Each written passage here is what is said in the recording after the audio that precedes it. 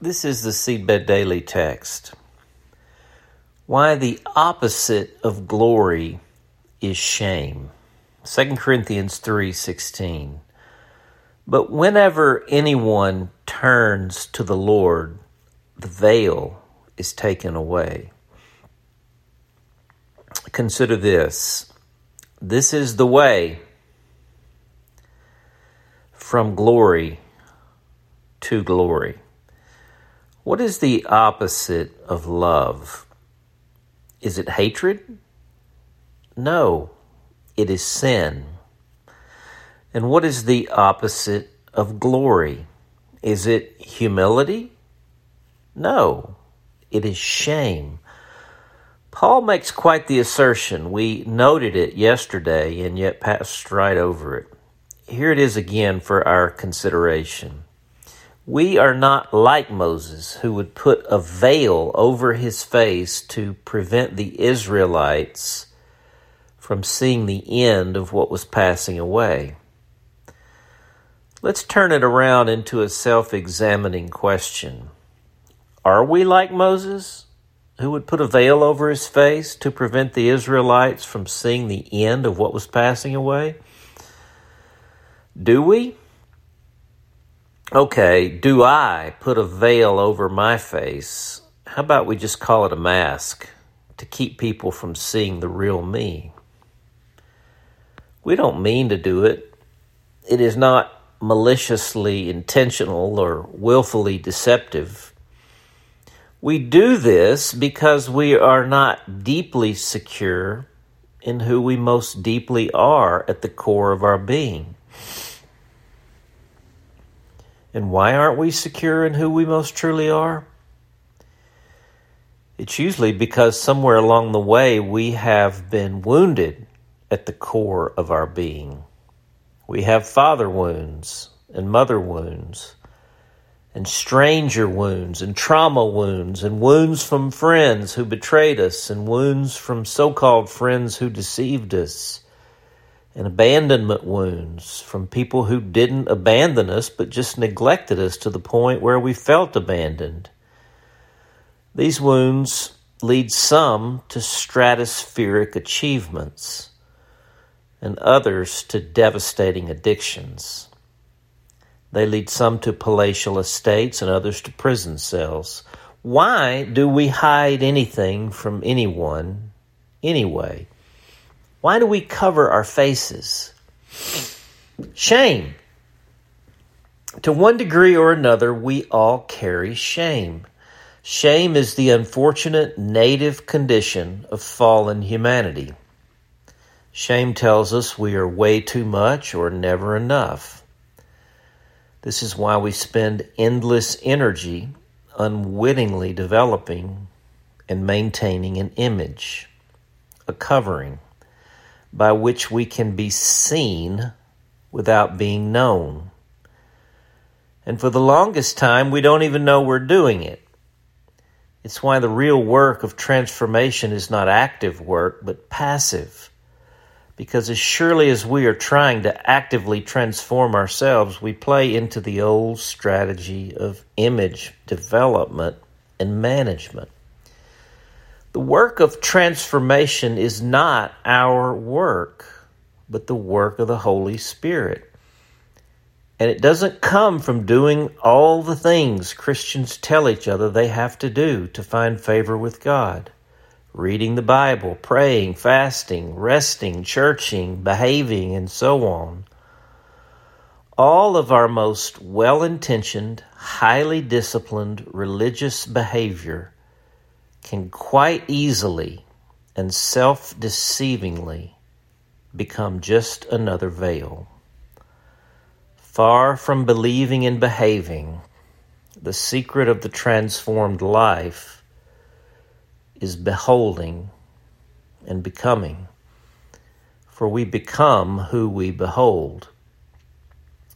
The work of transformation is deep identity work. Here again my super amplified version of the text.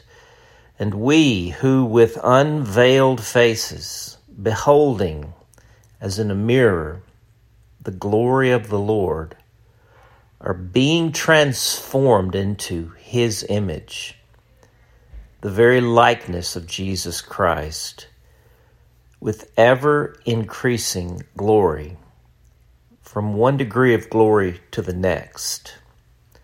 This is the way from glory to glory, and all of this comes from the Lord, who is the Spirit.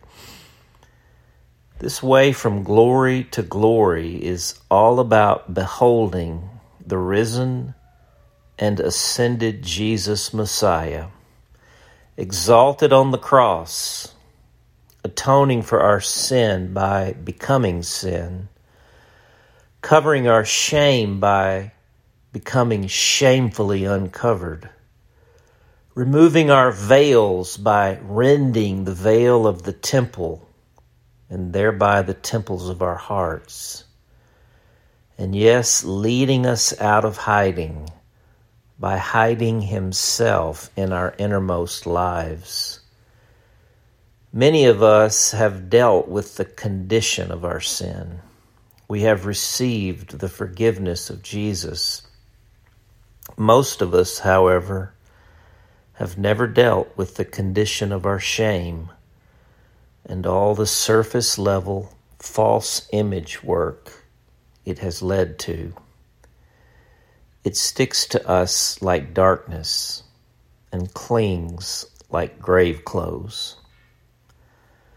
The most glorious glory of all is this: the hour of Jesus' greatest shame was transformed into the hour of His greatest glory.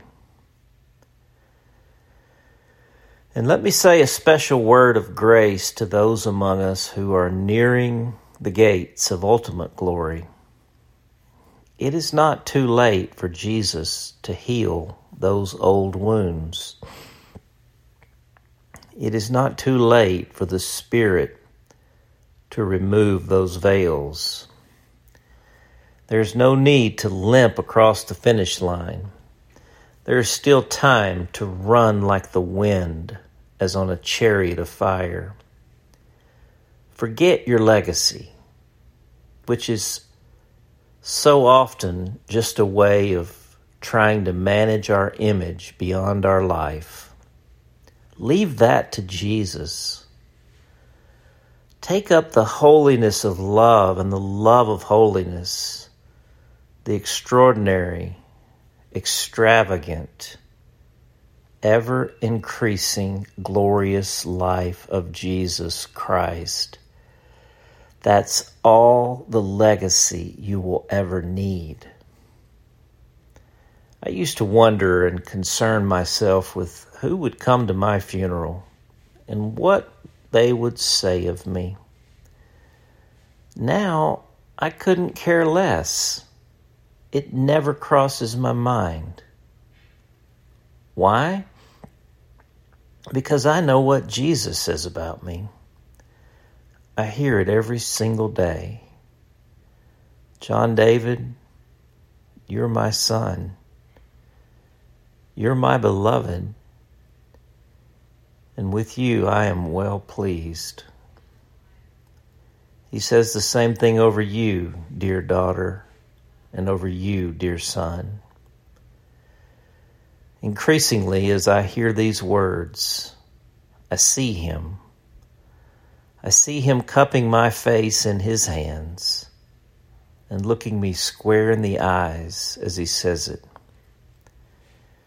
It brings to mind verse 16.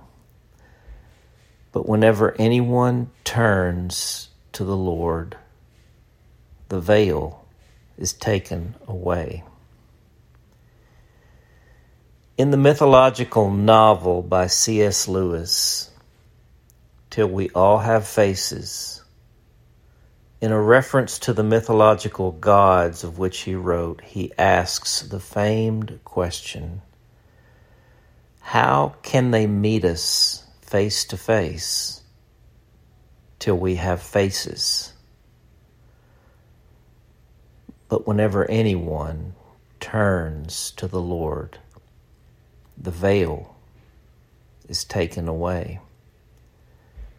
This is the way from glory to glory. The prayer. Abba, Father, it is really so incredibly simple to look full into the face of Jesus, the one in whose image we have been made. Teach our hearts to behold him, to look until we're seeing, to listen until we're hearing, to turn to him until we have turned to him, and then to turn to him even more.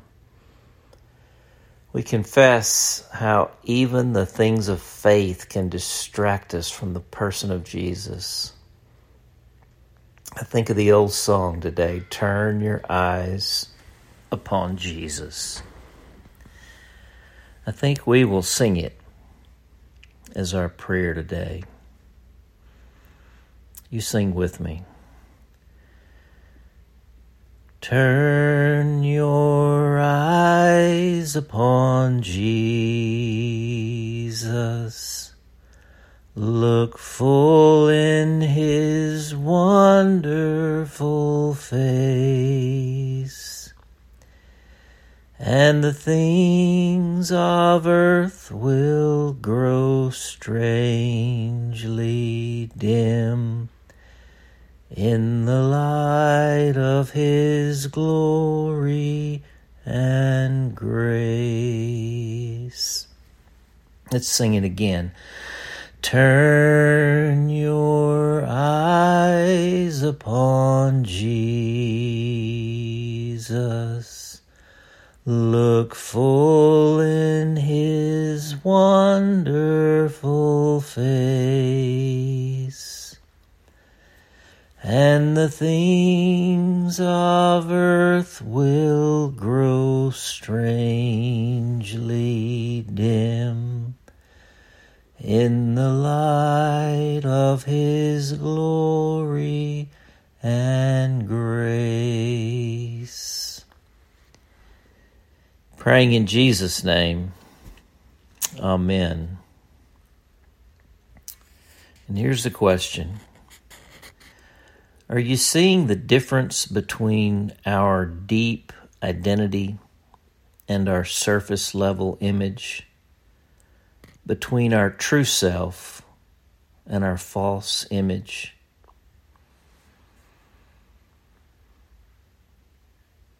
And here's a P.S. What's coming next? Tomorrow we wrap this Glory to Glory series. Monday, we will begin a 10-day series of the Daily Text Greatest Hits to celebrate the close of the Daily Text and prepare for the launch of the Wake Up Call.